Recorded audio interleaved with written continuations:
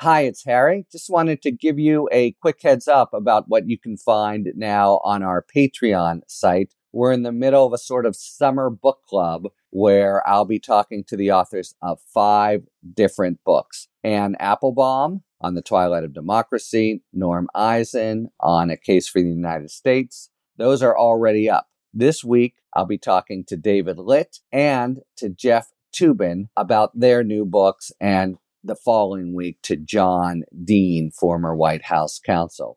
There's also lots of material there that continues to be, I think, of interest, not just topical discussions. So, for example, you might want to check out Jonathan Zittrain, with whom I discussed the very interesting and complicated problem of how to track the contacts that people with the virus have had with everyone else. Or maybe the Alan Arkin conversation where we discussed his Eastern philosophy and approach to life during the virus. So lots of good stuff there. You can check it out without having to join, just to see the capsule descriptions of the various discussions and then decide if you'd like to subscribe for $5 a month or $3 for students.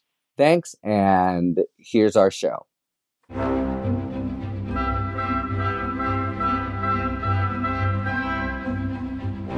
Welcome to Talking Feds, a roundtable that brings together prominent former federal officials and special guests for a dynamic discussion of the most important political and legal topics of the day. I'm Harry Litman.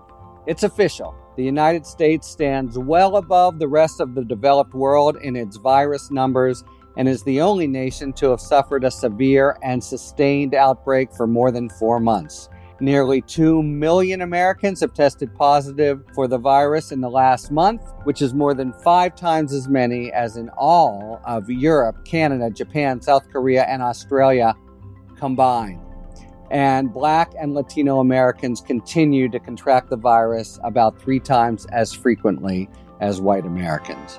President Trump took it on the chin in 2 federal courts. Manhattan District Attorney Cyrus Vance told a federal trial judge that his office was seeking Trump's financial records to investigate not just hush money payments, but possible extensive and protracted criminal conduct at the Trump Organization. And the full D.C. Circuit held that Congress could proceed in its suit to force the testimony of former White House counsel Don McGahn, who was a direct eyewitness to Trump's efforts to obstruct the Mueller probe. Meanwhile, the New York Attorney General brought a massive civil fraud lawsuit against the NRA and its controversial CEO, Wayne LaPierre, alleging LaPierre bilked the organization of tens of millions of dollars to fund his ultra-luxurious lifestyle and seeking to dissolve the organization. Obama Deputy Attorney General Sally Yates testified before the Senate Judiciary Committee, where Chair and Trump surrogate Lindsey Graham used the opportunity to try to browbeat Yates into agreeing that the counterintelligence investigation of Michael Flynn was just a political setup by the Obama-Biden administration. In the Senate overall, the 2 parties remained far apart in negotiations over a new stimulus bill with signs by week's end that Mitch McConnell was ready to give ground. And just for good measure, to add to the general misery and mayhem of the week, a hurricane lashed the northeast U.S., leaving power outages and property damage. To break down the stormy week, we have a great panel of great analysts, good friends, and DOJ alumni. Core feds all, in fact, each of whom I specifically had in mind when we started the podcast. Starting with Amy Jeffress. Amy's a partner at the law firm of Arnold and Porter.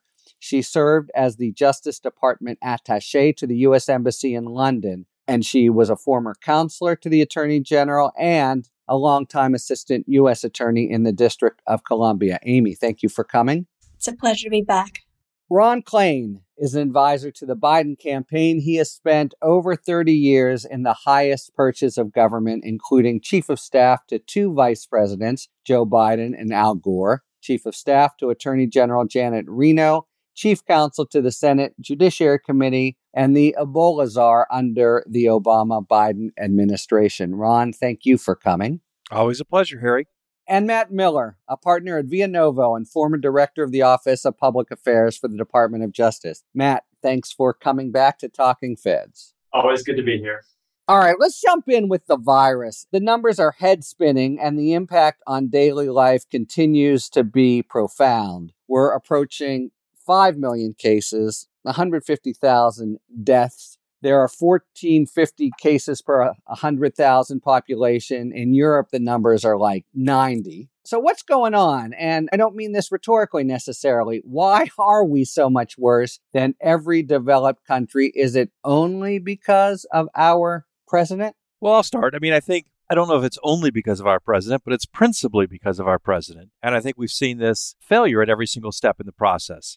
Early on, the president ignored the warnings that were coming from the intelligence community, ignored the warnings that were coming from the international health community. He stood in front of the American people, told people it would go away. It would be like a miracle. We were 15 cases, we'd go down to 5. It would go away in April, it would go away at Easter, it would go away when it got warm. And so we spent the entire spring basically in a pattern of denial and a lack of preparation response to it. And that's what led to the crisis we saw, particularly in the northeastern United States, in New York, New Jersey, Connecticut, other places that were really hard hit in March and in April. And then what we've seen since then is a second kind of wave, not technically a second wave, but a second round of outbreaks in the Sun Belt. And that's directly accountable for the fact that in mid-April, when Trump's own administration, led by Dr. Fauci and Dr. Birx, stood and said, hey, these should be the careful standards for resuming economic activity, Donald Trump slashed his own plan, stood in front of the American people, criticized governors and local officials who are trying to follow those recommendations, and instead egged on those who simply chose to ignore the expert advice and rapidly reopen without a concern for safety and health, particularly in Florida, particularly in Texas, particularly in Arizona.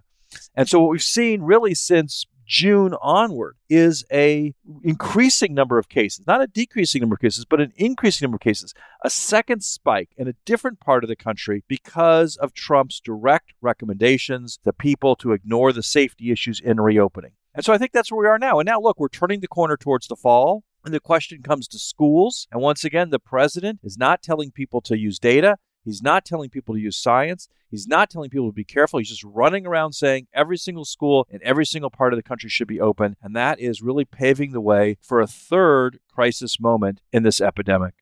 What's so regrettable about this, Harry, is that the Trump administration literally threw away the playbook. And I would like Ron to talk more about what that playbook was, because that's something that he contributed to. But I'm reading a book about the Great Influenza of 1918. It's called The Great Influenza. And I'm reading it because ABC reporter Matthew Mosk did an article a couple of months ago that was about how George W. Bush, when he was president, had read the book and then said to his staff, this kind of pandemic happens every 100 years, and it's been about 100 years, and we need to be prepared. And so he and his staff went about creating the structure in the NSC to respond to a pandemic. And then the Obama administration, of course, with the sort of smaller pandemics that it faced, strengthened that structure and the staffing. And then in the Trump administration, it was pretty much just abolished and the playbook was thrown out. And so when the pandemic hit, no one was following really the very good advice that administrations had passed along up until that point too. And those steps that were laid out in the book and the staff that had been there that could have really put together a competent response were all gone. And so it was left to people who really didn't know what they were doing and made terrible mistakes. And now here we are. Yeah, so look, I think Amy's spot on 3 critical points here. The first is that until Donald Trump came along, pandemic prevention response was a bipartisan priority. It was a priority of the Bush administration and the Obama administration. It really had nothing to do with partisan politics or ideology. There was a general view that we face this threat and we need to be ready for this threat. So I think sometimes we see this as kind of like a bunch of Trump critics are jumping on Trump about this as if this might be a Democrat versus Republican thing. It wasn't a Democrat or Republican thing until Donald Trump made it that. So I think that's the first point implicit in what Amy said that really bears some attention. Secondly, as Amy alluded to, we created 2 things after the Ebola response to institutionalize the lessons we learned from that response in 2014, 2015. The first was creating a permanent office of pandemic preparedness and response inside the National Security Council, led by a Deputy National Security Director for Global Health Security. That person ultimately was Beth Cameron. After I left the White House under the Obama administration, it continued for the first year of the Trump administration, led by Admiral Tim Zimmer, a veteran of the Bush administration, been brought back a veteran of fighting AIDS in Africa, a really talented, experienced professional. He led that office till 2018 when Trump and John Bolton abolished it, wiped it out. Any reason? Was it just a money thing? Yeah. What did they say at the time? No. It was an ideology thing. Pandemics for Democrats or something? Pandemics are a soft power issue. It was an overall NSC view that, people getting sick from viruses, that's not what we're worried about. We're worried about terrorism. We're worried about ISIS. We're worried about these hard power threats. We're not really worried about just people getting sick. I mean, these people get sick. They get sick in third world countries. It's never going to come here. This isn't our kind of problem.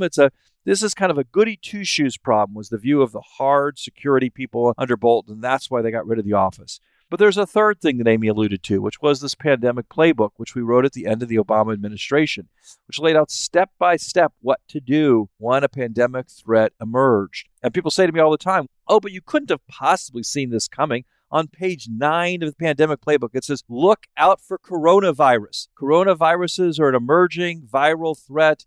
It's specifically called out on page 9 of the playbook. And so when the Trump administration abolished this office, took the view that pandemics are something that only happen in poor countries or undeveloped countries, didn't follow this playbook, that did lay the groundwork for the real disaster we saw in the early months of the coronavirus response. I could listen to Ron talk about this all day. And the only point I wanted to add, I think the tragedy of all this is that, except for being massively incompetent, which is obviously a huge caveat, Trump could have actually responded to this virus better than just about any other president. And by that, I mean, I try to imagine this counterfactual where this pandemic had hit when President Obama was president. I think the response would have been completely competent. You would have seen it run with the way you expect government to run. But I have to imagine that there would have been a massive pushback around the country. The kind of protests you saw in Michigan over the shutdowns and the kind of anti-intellectual movements you've seen around masks, you would have seen that, but you would have seen it being led by Republican governors and Republican politicians who were doing it just to oppose Barack Obama. And I think you would have seen zero impetus from Republicans in Congress to do anything to respond to the economic problems. Trump, as not just any Republican, but as a Republican who is square in the anti-intellectual, faux anti-elitist wing of the Republican Party, both kind of the symptom of that problem in the party and a big accelerant of it, he was uniquely positioned. If he could let competent people inside the government, Fauci and others, run the response, he was uniquely positioned to kind of say, wear your masks when you go out in public, socially distance, and just send the right messages. But he's just incapable of doing that. And so in a weird way, one of the guys who could have united the country around being responsible, because he could have brought along the people who are naturally inclined not to be responsible, refuses to do so.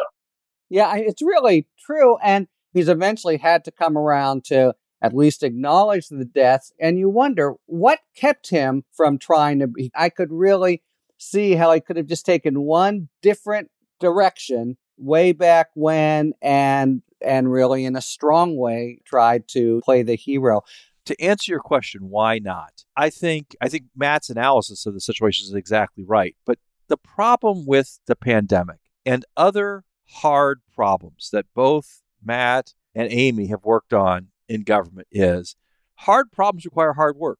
And they require just a lot of grinding through the details and a lot of planning and a lot of implementation and a lot of getting up early and staying up late and really working through it. The pandemic is a giant logistics challenge. It is a giant governmental challenge. It is just a giant challenge of effort and focus and intensity. And Donald Trump's never had any interest in doing any of those things. His idea of a problem is he gets up in the morning, he tweets about it, he says something in the Rose Garden, and then it's just all over. And that's always been the limitation on his ability to run this response. This is something that requires the kind of endless meetings and focus and work that Amy sat through thousands of these meetings, Matt sat through thousands of these meetings. That's what fighting a pandemic involves. And Donald Trump was never, ever, ever willing to do that. The best example of that is the debate around schools right now. I get so personally angry when I see the president tweet all the time, open the schools, because I have 2 kids that I want to have in school right now, or I want to have in school at the end of this month when they're supposed to open. And they won't. One of them will be sitting here with my wife and I trying to teach him how to read, doing a bad job at it probably. Donald Trump is the one person who could have effectuated getting the schools to open had he just responded to this virus competently. But instead of doing that, he just tweets all the time about it. It says, open the schools, despite the fact I have done nothing to set up a situation where the schools could responsibly open. And you can look at a bunch of examples, but I know, at least for me, that is the one that it drives me crazy every time I see him talking about it. I mean, we're all parents, and we all feel that way. So what the hell is going to happen? He's saying, open the schools, open the schools. There have been other Republican governors who have followed him, even when he's tweeted imprudently and without regard to the science. Will some schools open? Will disasters ensue? Will students die? How do you see this playing out? Yeah, I'm interested to talk about two things. One that you just mentioned, which is the sort of refusal to consider the science and follow the advice that the scientific experts are providing, which we haven't really talked about. The other is, to what extent is this a problem that is really a feature of the United States, because we are such a big country and we have very unusual freedom of movement from state to state. So under normal circumstances, the pandemic probably would be worse here than it would be in countries that are smaller and have borders with border controls. And I mean, internally within the United States, you can drive anywhere and you don't face internal border controls. So there are challenges that are not necessarily the fault of the administration, although the administration hasn't grappled with them the way that it should have. Well, let me disagree with the second, right? It should be much less bad here than it is in Europe. Our population is younger. Age is the number one death factor in this disease. The average population in Europe is about 10 years older than the United States. They should be experiencing significant more fatalities than we are. They also, for most of this, kept a lot of inter-European borders open. People were moving around. Europe's also larger than the United States. 450 million people there, 330 million people in the U.S. So by every single metric, they should be seeing it much worse than we are. Yesterday, there were 0 new cases of COVID in France. 0. 0 new cases of COVID in Spain. 0. Okay. There were more new cases of COVID yesterday in Paris, Texas than in Paris, France. Okay? So, I mean, this is a singular failure of the Trump administration. I think on the schools thing. Yeah, what's going to happen? Look, what's going to happen is that the schools are going to open in some parts of the country and not in others. By the way, there are parts of the country probably where the schools can open safely if you take appropriate measures, if you require masking in schools, if you create barriers around teachers, do things to try to make the schools as safe as possible. And I think there are places. Governor Cuomo, a Democrat, today announced that in New York State, he is authorizing the schools to open in New York State, subject to local decisions ultimately, but certainly in parts of that state where the disease is very, very low, I think that's probably the right decision. And so this goes back to something Matt said a second ago. It's not that there are no schools that should open. Some should open. What the president should be doing is saying, here's the standards you use to decide. Here's the safeguards we need to put in our schools if you're going to open them to keep kids safe. And here's some help for the schools to do it. I mean, we live in a country where we often make teachers buy their own chalk because we don't give them school supplies. Are they supposed to now go buy their own PPE and buy their own deep cleaning equipment for their classrooms? I mean, so instead of yelling at the schools, a competent federal government would be giving the schools the tools they need to make it safe as possible to open schools where incidence of the disease is lower. Now, and of course, Chicago just went the other way, but I assume some schools will open. There'll be bad results. It's genuinely unclear what it looks like for parents and students in 2 months from now. So we leave it there for now. This isn't going away for sure. And the summer, with the virus or without, is hurtling by. So let's move on to a different topic concerning the president, however. There were several developments in courts and Congress this week that I would say are roughly centered around returning to like 2015 and 16 and re-exhuming the controversial conduct of the Trump campaign, or to hear Lindsey Graham say it, the controversial conduct of the Obama-Biden administration. But so starting with the DA suit, this went up to the Supreme Court through an argument of the president saying he can't even investigate me while I'm the president. The Supreme Court rejected that, but returned it now for Trump to be able to make the sorts of arguments that any old Joe could make to resist a subpoena. But I think the big news of the week is the litigation. Vance, the DA, said that the office is investigating possible extensive and protracted criminal conduct at the Trump organization. What's going on here exactly? What do you think Vance is looking into? It's hard when you think of any Trump entity, it's hard to limit your mind in terms of what kind of criminal exposure they might have just because you see the way Trump operates. The one that comes to mind with the Trump organization is something that Michael Cohen said when he testified to Congress. I guess it was last year. He talked about Trump repeatedly overstating his assets when applying for loans from Deutsche Bank. There was another report this week that Vance had gotten Trump's business records from Deutsche Bank. So it sounds to me that would be just a basic bank fraud case, right? You overstate your assets in order to get a loan that you don't otherwise deserve. Probably the kind of thing that Amy and you, Harry, have prosecuted many, many times. But that's the easiest one to imagine. I mean, you can keep going and imagine insurance fraud has been raised other times as part of this investigation, as well as, it's always possible. And there have been some indications that Vance is looking at his own case on the hush money scheme that Michael Cohen was a part of, that he ultimately pled guilty to in the Southern District of New York in federal court. Yeah, I think that's right. There are state analogs. And of course, those are subject to some intent problems of proof, or at least challenges. People cite the John Edwards case, which was kind of a black eye for the department, though I think it's really not apposite. That would be how I'm thinking if I were looking at this. And it goes both ways. They were sort of accordion-like with their different entities. If you want to get the bank loan, you want to look like you're robust and have a lot of proceeds. If you want to pay not much tax, then you want to contract and look kind of poor. And there's some suggestion from Cohen, among others, that they had it both ways and it was just a way of doing business. Okay, a couple other things in this general category. What about the opinion by the D.C. Circuit that rejected what had been a panel opinion saying that Congress couldn't even bring a suit to try to force McGahn to testify? The court had said it's an interbranch dispute, and the full D.C. Circuit now has said, no, that's not how it works. Congress has standing. How important a decision practically and legally is that going to be going forward? So I'll start. I did read a good bit of it, and it's a very strong, very solid, well-written opinion. I mean, the D.C. Circuit has just some amazing minds and can really produce amazing opinions. And in this case, I'd say that's one of them. So I think this is now the law, and it's clear. And the import of the opinion, in my view, is that this administration has really thrown out the playbook on how to relate to Congress and how to comply with legitimate requests from Congress.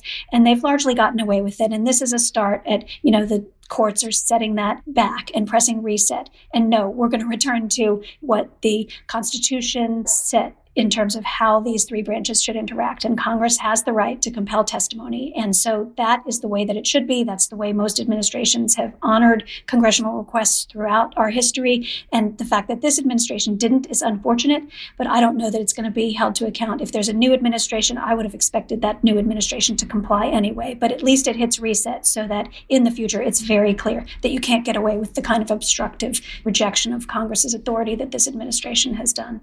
I agree with that. Look, if Trump is a two-term president, God forbid, I think that this ruling, along with the Supreme Court rulings a few weeks ago, will be important. But I think in the short term, Trump has won, basically, these fights with Congress because he never cared about the principles of executive privilege and the principles of what he ought to have to turn over under the law, the kind of things that administration lawyers argue endlessly about internally. He cared about delaying everything past the election. And he's basically going to get away with that. He got away with that in the impeachment fight. He got away with that with all the other investigations the House has opened into him. And I have actually been pretty disappointed by the court's inability to either recognize what Trump was up to or care enough about it to respond to it and force him to comply, not just eventually, but quickly, because time was of the essence, and the White House got that. And I think they're going to get through the election without really having ever complied with any meaningful congressional oversight. Okay, granted, but will the case actually be mooted with a new Congress, or will McGahn still testify? Well, look, in terms of any testimony to DOJ, he's already been interviewed a bunch of times by DOJ. I think the congressional subpoenas were important for public oversight. The cases wouldn't be mooted, but they'll just be irrelevant. Trump's not the president anymore. We inherited, when we took office in 2009, a big fight between Congress and the Bush administration about whether Karl Rove and Harriet Miers had to go testify. And, right. The House didn't really care anymore. We eventually worked it out that we suddenly carried those cases. They had to go testify under closed doors, but nobody really cared at that point. And I think the same will be true if it's Don McGahn testimony while Joe Biden's president. It's to some extent old news. All right. Well, sticking with old news, Sally Yates had to troop up to the Hill to talk to the Senate. Well, I think talking to might be the wrong term, with the Senate Judiciary Committee, to be browbeat by and listen to Lindsey Graham, who tried to use the occasion to try to promote a storyline of Obama and Biden. Biden's name came up again and again and again as having been unmasked and acted corruptly toward Michael Flynn. So is this signal like a big theme coming up in the campaign? It seems completely fact-free, but is it the kind of thing that Trump can make stick, at least among his base? Well, I have no doubt that they have been signaling for months that this was going to be their fall attraction, was revisiting these claims about 2016 campaign and the FBI's role in it, and then the follow-up and investigations on that. And they certainly are pounding that drum. I thought former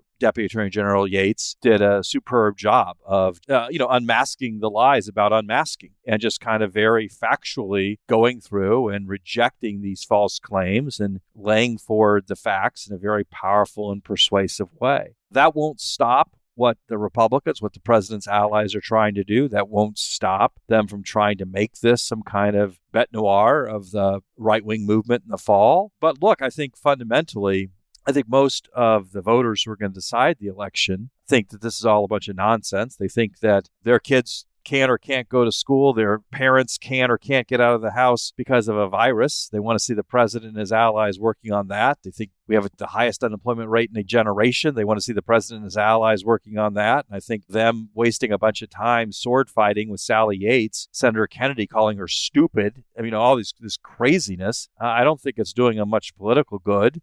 I guess it's chewing up some C-SPAN airwaves or something like that, but I don't think it's really moving the needle for them in any significant way. Matt, what's in it now for the Republican senators? Why be such continuing warriors for this kind of crazy story instead of at least hedging their bets? We're getting pretty close to an election that he's way down, and they have to at least contemplate the likelihood that he'll lose. What's the calculation of the Kennedys and Cruzes and Grahams of the world? The first of those two senators aren't up for re-election right now, so they don't care. And Graham's seat is up and is a little closer. I think you will see some of them hedge their bets, but a lot of them are kind of trapped where if they hedge their bets, they hurt themselves with their base. But I think with this hearing, there were two reasons why they were doing it. One, this hearing was such an example of how Republican and conservative media disinformation works. There's been this conspiracy theory on the right for a while that on January 5th of 2017, so the last few days of the Obama administration, Obama and Vice President Biden and Susan Rice and Jim Comey and Sally Yates got together, and Obama told Comey and Yates to go set Michael Flynn up. First thing Sally Yates did at the hearing was come in and say, that didn't happen. I was in that meeting, and the president said, I don't want to know about whether you're investigating him. If you are, I don't want to influence it. She could not have been clearer. Marsha Blackburn, a Republican senator from Tennessee, who sits on that committee and was in the room, heard that testimony, an hour later tweets, President Obama and Vice President Biden ordered Sally Yates and Susan Rice to investigate Mike Flynn. Just completely refuted by the evidence her committee had just heard. And if you watched Fox later that night, the same thing. Now, to Ron's point, do I think this is relevant to what voters care about? Not at all. But I think they're trying to feed their base. And I do think there's something more nefarious going on in that they want to keep throwing all this relitigation of 2016 and what happened with respect to Russian interference and the investigation into that interference, partly as a disinformation screen. So if something happens again, let's say the Russians have hacked into Biden campaign emails and dumped a bunch of them out in the internet, or the president gets caught asking Russia or another country to interfere in the election, China or Ukraine, he's done it repeatedly, that they have set up this kind of talking point that, oh, you can't believe anything you've heard about foreign interference in the past, and you can't believe it again now. They're setting up that message to voters in case they need to. One final point on this relitigation is the prospect that became very concrete last week when Bill Barr testified that the Durham report may actually be coming before the election. Amy, you were in the middle of the department when he was a U.S. attorney and in fact, when the attorney general called on him. First, what the hell happened? But do you see the likely prospect of that October surprise? So Matt was there as well when Attorney General Holder appointed Durham to continue the CIA investigation. And he was, I'd say, very different from my impression than he is now. And I will just point to the most stark example of that, which is the statement that he made after the Inspector General's report came out last year, stating that he disagreed with its conclusions. Now, he was in the middle of his investigation, and there was no reason for him to take issue with a fellow Department of Justice employee. And yet he did. There was reason not to, in fact. There was much reason not to. He's in the middle of investigation. He has yet to interview witnesses. Obviously, he's still interviewing witnesses according to reports. So that's just not how we do business. And so I was appalled by that. And that made me think that that's also not consistent with what I had long heard about Durham and his reputation. So it made me think that he was put up to it. I mean, that's the only explanation that I can give. And that's not an excuse either. So if you're told to do something that you understand is wrong, just resign. Don't do it. And by the way, do you agree, all three of you would speak to this, but certainly Amy and Matt, that this would be a patent violation of the department's policy of not influencing elections? Bill Barr has offered the argument, that's just for where it concerns candidates. But of course, that's not what it says, and it's just not common sense that you can totally throw a bomb into the middle of a campaign, whether or not you're investigating the candidates, yes? I think that's right. And honestly, though, my prediction is that they won't do that. There might be something minor, but I don't think there's going to be something that's going to threaten to shake the election, anything very significant. But we'll see. I've been surprised before. I have a hard time seeing any big indictments come. I do think there will be a report, and who knows what it will say. And I think Barr will at some point take over the report and author big pieces of it and spin it to the public. And it will be as nefarious as you can imagine, probably far more nefarious than fact support. And of course, it's a violation of the DOJ rules. And I think the way to think about this is, what would be the law enforcement reason for releasing this report in the last 60 or 90 days before the election? You can't think of a good one. Sometimes there are reasons why DOJ might take an action that could possibly have some impact on the election because there's a law enforcement reason to do it. Say a suspect is going to get away, or you have to subpoena someone now or execute a search warrant because evidence is going to be destroyed. There's no law enforcement reason to do it now, and there are plenty of good reasons to wait. So there's not even a question of interfering with the election. So if they do it between now and November 3rd, it's absolutely clear why they're doing it. Yeah, I mean, that's a great point. Sometimes you're trying to figure in applying that policy as a prosecutor, what is neutral? What would you be doing anyway, say? But this is a report. It may ripen into a criminal investigation. But as you say, I mean, the main reason is to give the information. So it would be gratuitous to actually drop it in October. All right, it's time now for our sidebar feature, which explains some of the terms and relationships and events that are going on in the news. As you may have heard, the Attorney General of New York has brought a lawsuit against the National Rifle Association, seeking, among other things, to dissolve it. What's the case basically about, and how strong is it? To explain, we have a very appropriate public figure, Chris Brown. Chris Brown is the president of Brady, one of America's oldest gun violence prevention groups. During her tenure, she has launched Team Enough, a youth initiative in response to the Parkland shooting, and also End Family Fire, a safe storage campaign. She's going to explain what's up with the Attorney General of New York's lawsuit. New York Attorney General Letitia James on Thursday brought a mammoth civil lawsuit against the National Rifle Association. What is James alleging, and how serious a risk is it for NRA leadership and even the organization itself? James's complaint alleges widespread and long-standing violation of New York's laws governing not-for-profit corporations. The NRA has been chartered in New York throughout its nearly 150-year existence. Like other New York nonprofits, the NRA is subject to legal oversight. to ensure it uses its donations and leverages its tax-advantaged status to further its charitable mission and serve the legitimate interests of its nearly 5 million members.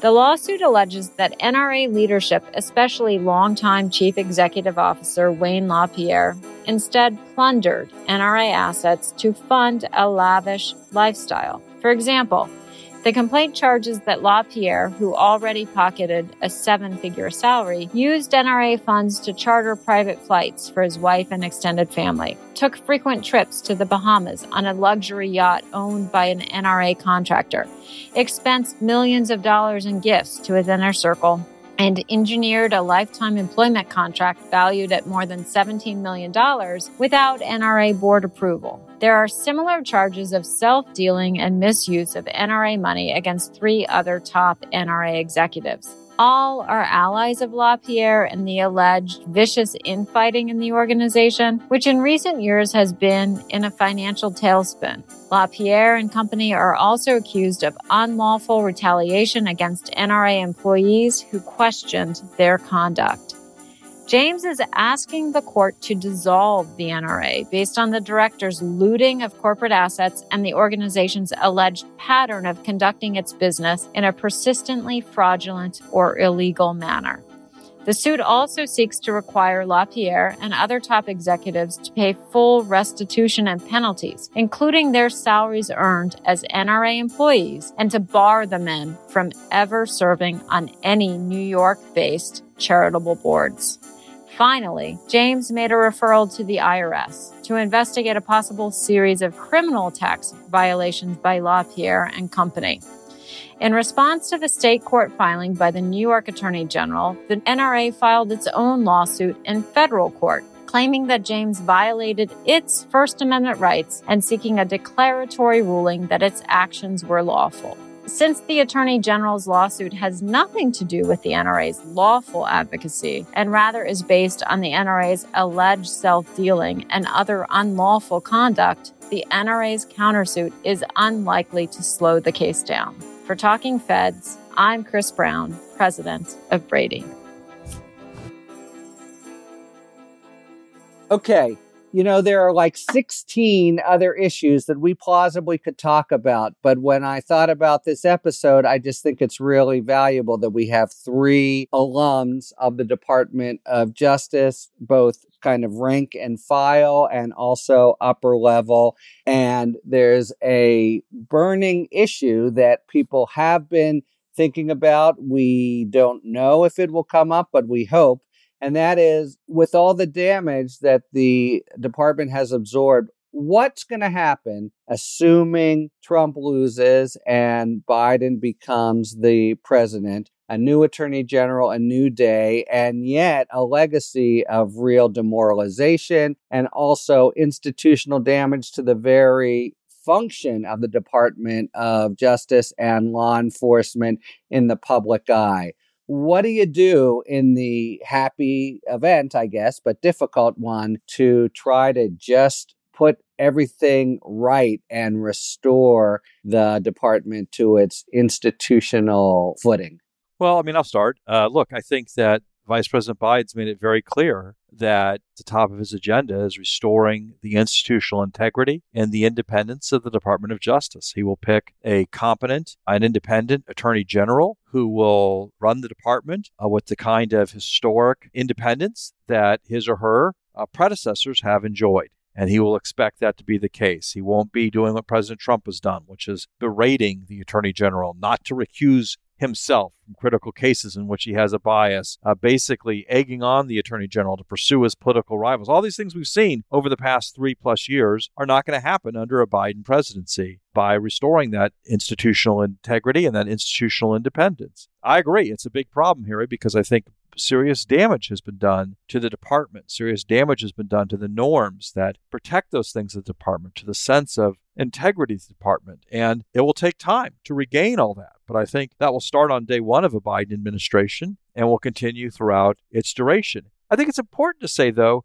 that it isn't just about putting things back to the way they were it isn't just about restoring that independence. It's also about having an agenda for pursuing justice at the Justice Department. That includes making sure we're vigorously enforcing voting rights protections, really expanding and stepping up the work of the Civil Rights Division with regard to voting rights, with regards to police brutality cases, with regards to a lot of the other issues that we're facing as in response to racism in our country. It means really stepping up the action in the Environment Division to really make sure we're doing what we can to address environmental issues and to address particularly issues of racial injustice and environmental issues. And so I think it starts with the idea of an independent, honest, faithful Justice Department, but includes rebuilding the parts of the department that really need to be doing work to expand a true agenda of justice in the United States. I couldn't agree more with all of that, Ron. Also, the point about restoring integrity, which is so important to me, having spent 20 years of my career at the Department of Justice.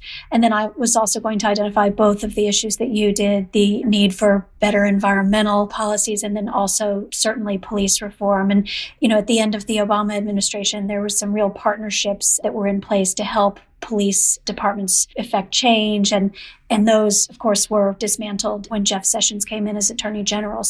But we do need to go beyond what was being done in the Obama administration. And I think there's an appetite for some real reform and dismantling certain police departments that have just such difficult problems that they can't function unless they're really completely revamped. And some police departments are doing that successfully, and it's being written about. And I think that that's what's needed. And I'm looking forward to seeing the change that we can bring about that's so badly needed.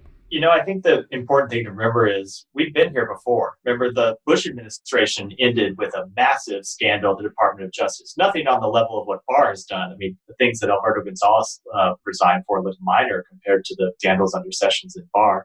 But at the beginning of the Obama administration, I was there on Eric Holder's first day, as Amy was, and it was the reaction he got from employees when he entered the building. It was like de Gaulle entering Paris. And it had nothing to do with Eric personally. It was about someone that the career employees recognized was himself a career person who was committed to the department's mission.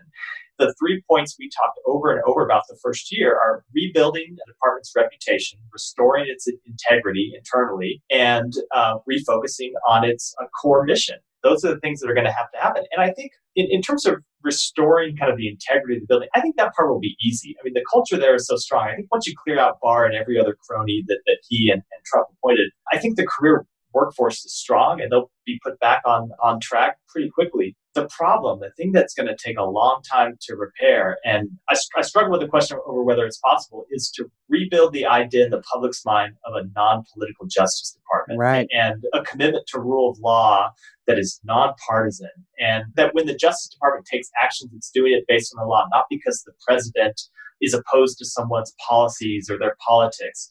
Trump has poisoned the well in a way that's going to take some time, and it's going to take more than one president to rebuild that if we can do it. It will happen under a Democratic president, but I honestly think the question will really be answered when we see another Republican president and we decide whether this commitment to a non-political DOJ is a bipartisan commitment or it's only something that exists now in the Democratic Party. I think that's a huge open question. It's a great point, Matt, and it actually counsels against doing what Attorney General Holder did on his first day and parading in and making a big to-do about change. I think that what Joe Biden has conveyed is that he wants a reset and he wants it level and he wants to stay out of the Department of Justice. And so I think that the next Attorney General would be well advised to go in and say, we are going to cut it straight down the middle. We're not going to be political and not make a big deal out of any sort of partisan reset. The point you raised about the public is the daunting one, especially because the Trump base, now it's 30%. I mean, we're seeing who are the really completely never say die Trump. They're not going anywhere.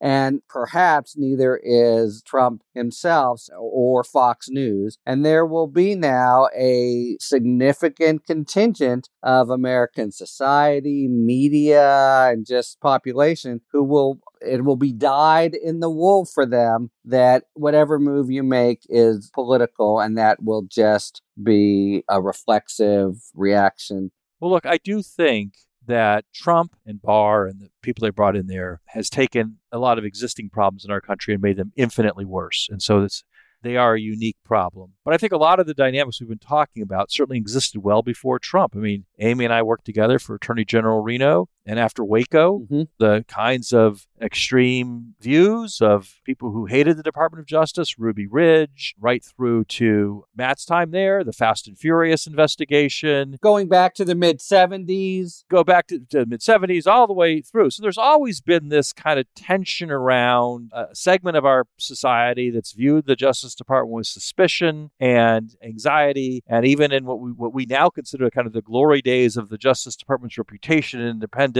That wasn't a unanimously held view in American society, and there were plenty of people who had Trumpy views. Look, what's changed is that those people now, A, include the President of the United States and, unfortunately, the Attorney General, that these views get new purchase and visibility due to social media and the internet and all these things that allow them to get much more broad dissemination than they had 10, 20 years ago, and that there's kind of a whole media culture around spreading these things now through Fox and through OANN and through all these other things. So I think that this kind of tension has always been there.